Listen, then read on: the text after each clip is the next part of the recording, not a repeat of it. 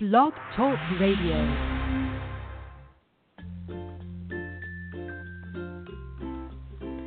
This is the Back Porch Writer Podcast, the show for writers, about writers, and writing. It's live, fun, and informative. Each week, I chat with writers, editors, and industry pros to give you and me a heads up about this whole new awesome publishing world. Back Porch Writer is about creating the life that you want through writing and publishing. Are you ready to tap submit? Let's explore the possibilities together. Welcome to Back Porch Writer.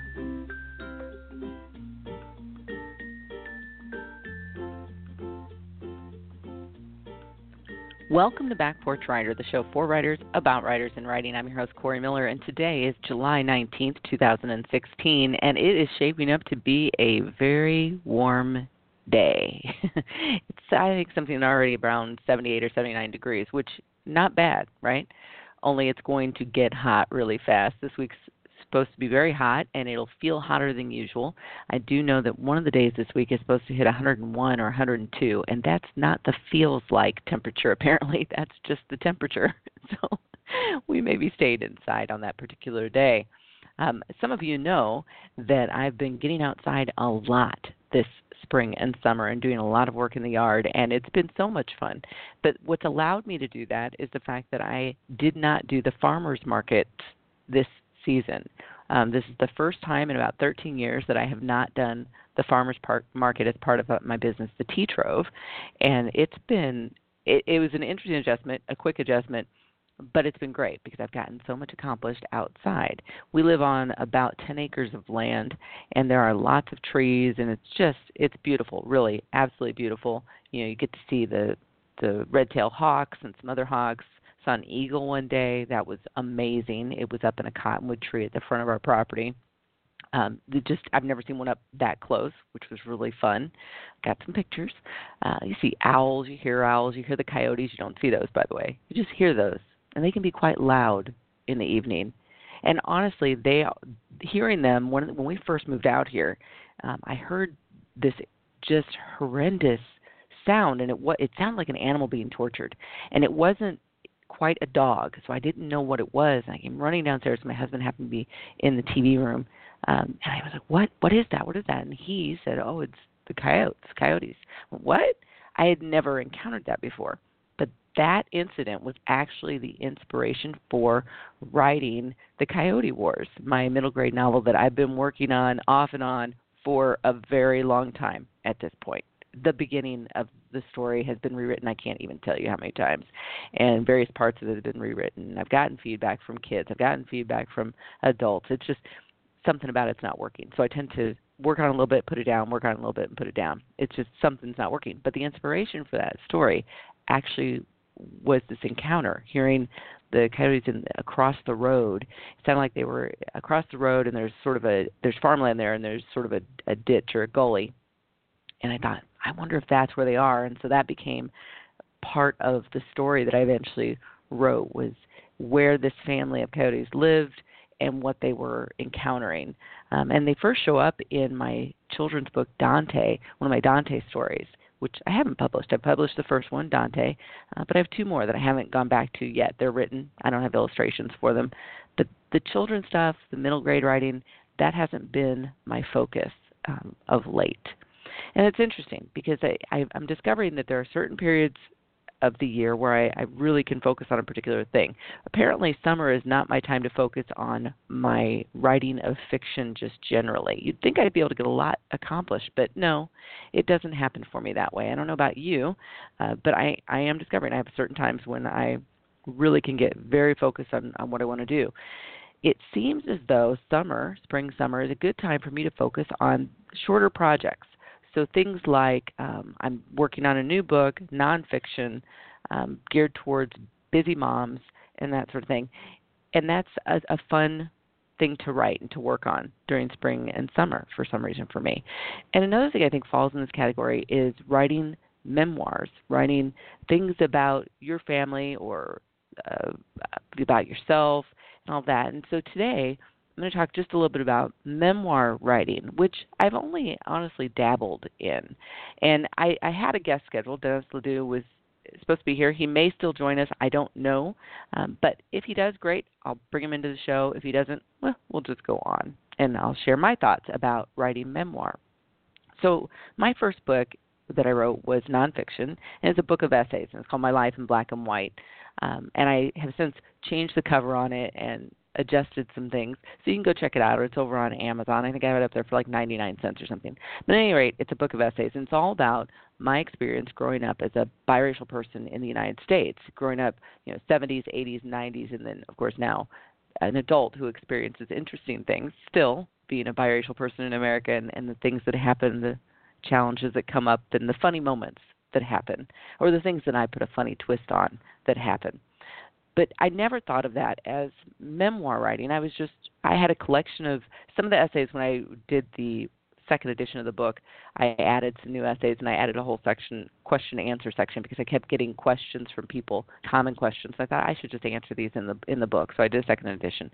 But a lot of those essays that are included in My Life in Black and White actually are things that I wrote over a very long period of time, beginning in college, because I took a lot of writing courses in college, and I did not change them. I still had copies. I picked them up. I read through them, and it's amazing to me how you can read through something like that, and it takes you right back to where you were when you wrote it. And so there's several essays that are like that, and they just got included into the book. Or occasionally I had my stab at writing a poem or something. They got put into the book, and it was like a cross between an essay and a poem, short essay and a poem, and I didn't know what to call it, so it was in there, but it fit in the theme of the book, which had to do with race and being biracial in the United States. So that's what that book is about, but I never really thought about it as memoir. And maybe it doesn't fit as memoir. Memoir is supposed to be sort of a snapshot of a period in your life, or a specific event in your life and how it unfolded and all of that. Maybe it does fit, maybe it doesn't. I don't know. Maybe other people can read the book, My Life in Black and White, and tell me if they think it fits into memoir. But I didn't actually categorize it as memoir when I initially put it out. I tried to find a category, and I think this is really important. I tried to find a category that it would work, and I was being way too specific. And even now I'm thinking, gosh, where should I put it now? Because I think the category that My Life in Black and White falls in now, or a couple of categories might be, I had it under psychology, I had it under social psychology, I had it under counseling at one point, because I know of counselors who work with biracial kids, and they're always looking for resources, so I think I had it there for a while.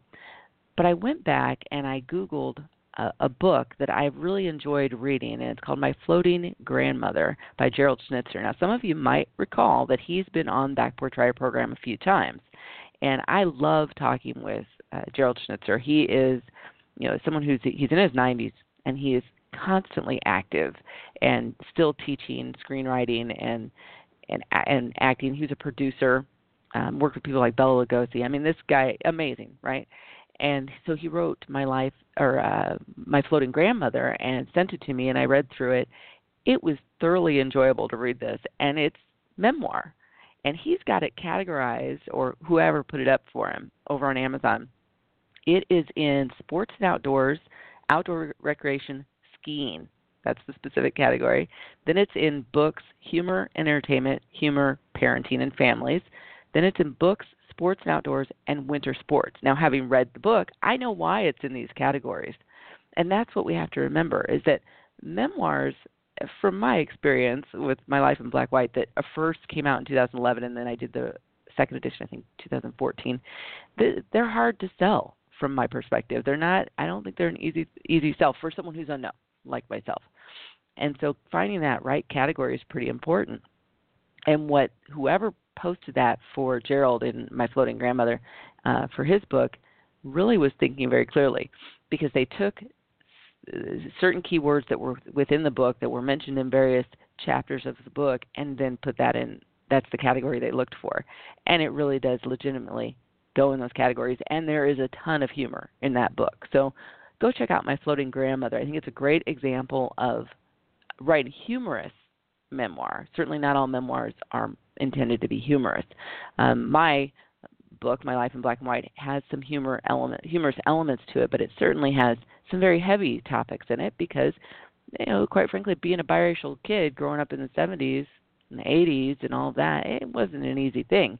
And dating was a challenge, and being the only person of color in a room was a challenge, or being one of maybe 5 in a room was a challenge. If you've never experienced that, that is a very interesting thing.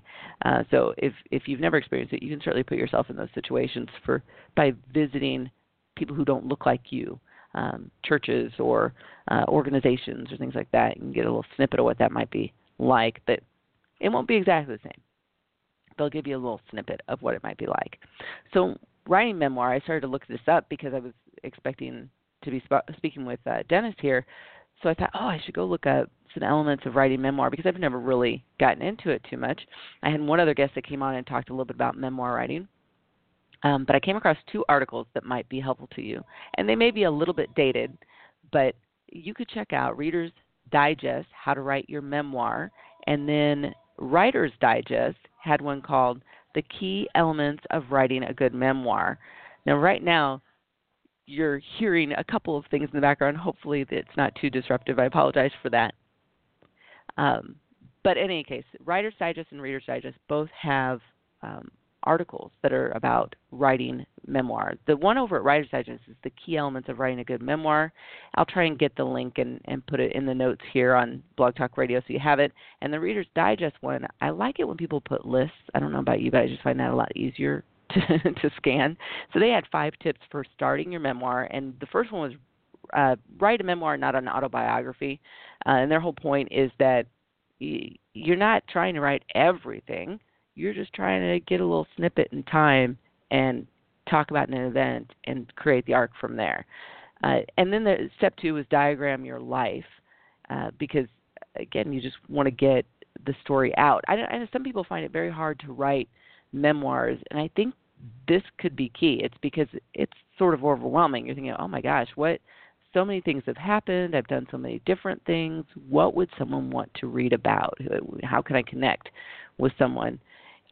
And so diagramming things and writing down, I know that Denis mentions this in some of his work, come up with a whole bunch of, like a long list of just things that happened in your life, events, incidences that happened in your life.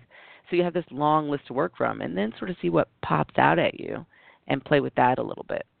So back to the Reader's Digest. The number 3 thing was don't begin at the beginning, because a lot of stories don't begin at the beginning when you read them, and that's what keeps them so interesting for us. We're just sort of plucked into a spot and going, okay, what's going on here? And there's something exciting happening perhaps. Number 4 suggestion is use all your senses so you can transport the reader and yourself. As I said in the beginning of this, it's amazing to me how I can go back and read one of the essays that I wrote when I was maybe 19 years old, and I'm taken right back to that place, that moment. All the feelings, everything is there. And so I find that very interesting. So make sure you're using all your senses. And, of course, make it a habit. The 5th suggestion they have here in the Reader's Digest one is to essentially, like every writer tells you, you need a writing habit. And most people will tell you, write every day. Even if it's just a few minutes, do some writing every day.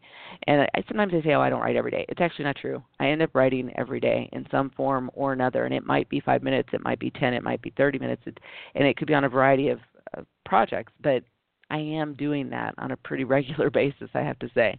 So that's the Writer's Digest and the Reader's Digest memoir writing suggestions. Like I said, I'll try and update these notes here, the show notes after this is over, and put the links there, and I'll give you a link to My Floating Grandmother, which you should definitely check out. So the memoir thing, I don't know that I would do it again, I have to say. I did it the first time, and like I said, it may or may not be considered a memoir, but it was more of I wanted to do it to help other biracial kids and let them know they weren't alone in whatever they might have been thinking or feeling. And I also wanted my kids to be able to read this book and get a glimpse into what it was like for me growing up as a biracial kid in the United States, because my children don't look that way. My children can pass, and I've mentioned this in other episodes, my children can pass. And what that means is that they can pass for white. And so when you look at them, that's what you will see. And it's interesting because it creates really unique experiences we could be out somewhere, and I cannot tell you how many times I've been asked whether or not they're my children. And that can be quite frustrating. Of course, I try to approach it with humor, but I get asked that on a pretty regular basis, whether or not they're my children, because they apparently don't look like me, which isn't accurate. They actually do look like me. If you really look at them, they look like me, especially my daughter. But people are looking at the surface and everything like that. So I wanted them to be able to read my experiences as a kid and then as a teenager and navigating the dating world and being in a school that was, I went to an all-female high school, and then and it was predominantly white, and then the school that we had a brother school with was predominantly white. So I was mostly in a white environment. So dating became a little bit of a challenge, a little bit of an issue to navigate. And so I talk about that through some of the essays. And then I go into the college experience and what that was like. And then a little bit, like I said, into the adult experience. One I will share with you very briefly. My family and I spent some time in Canada.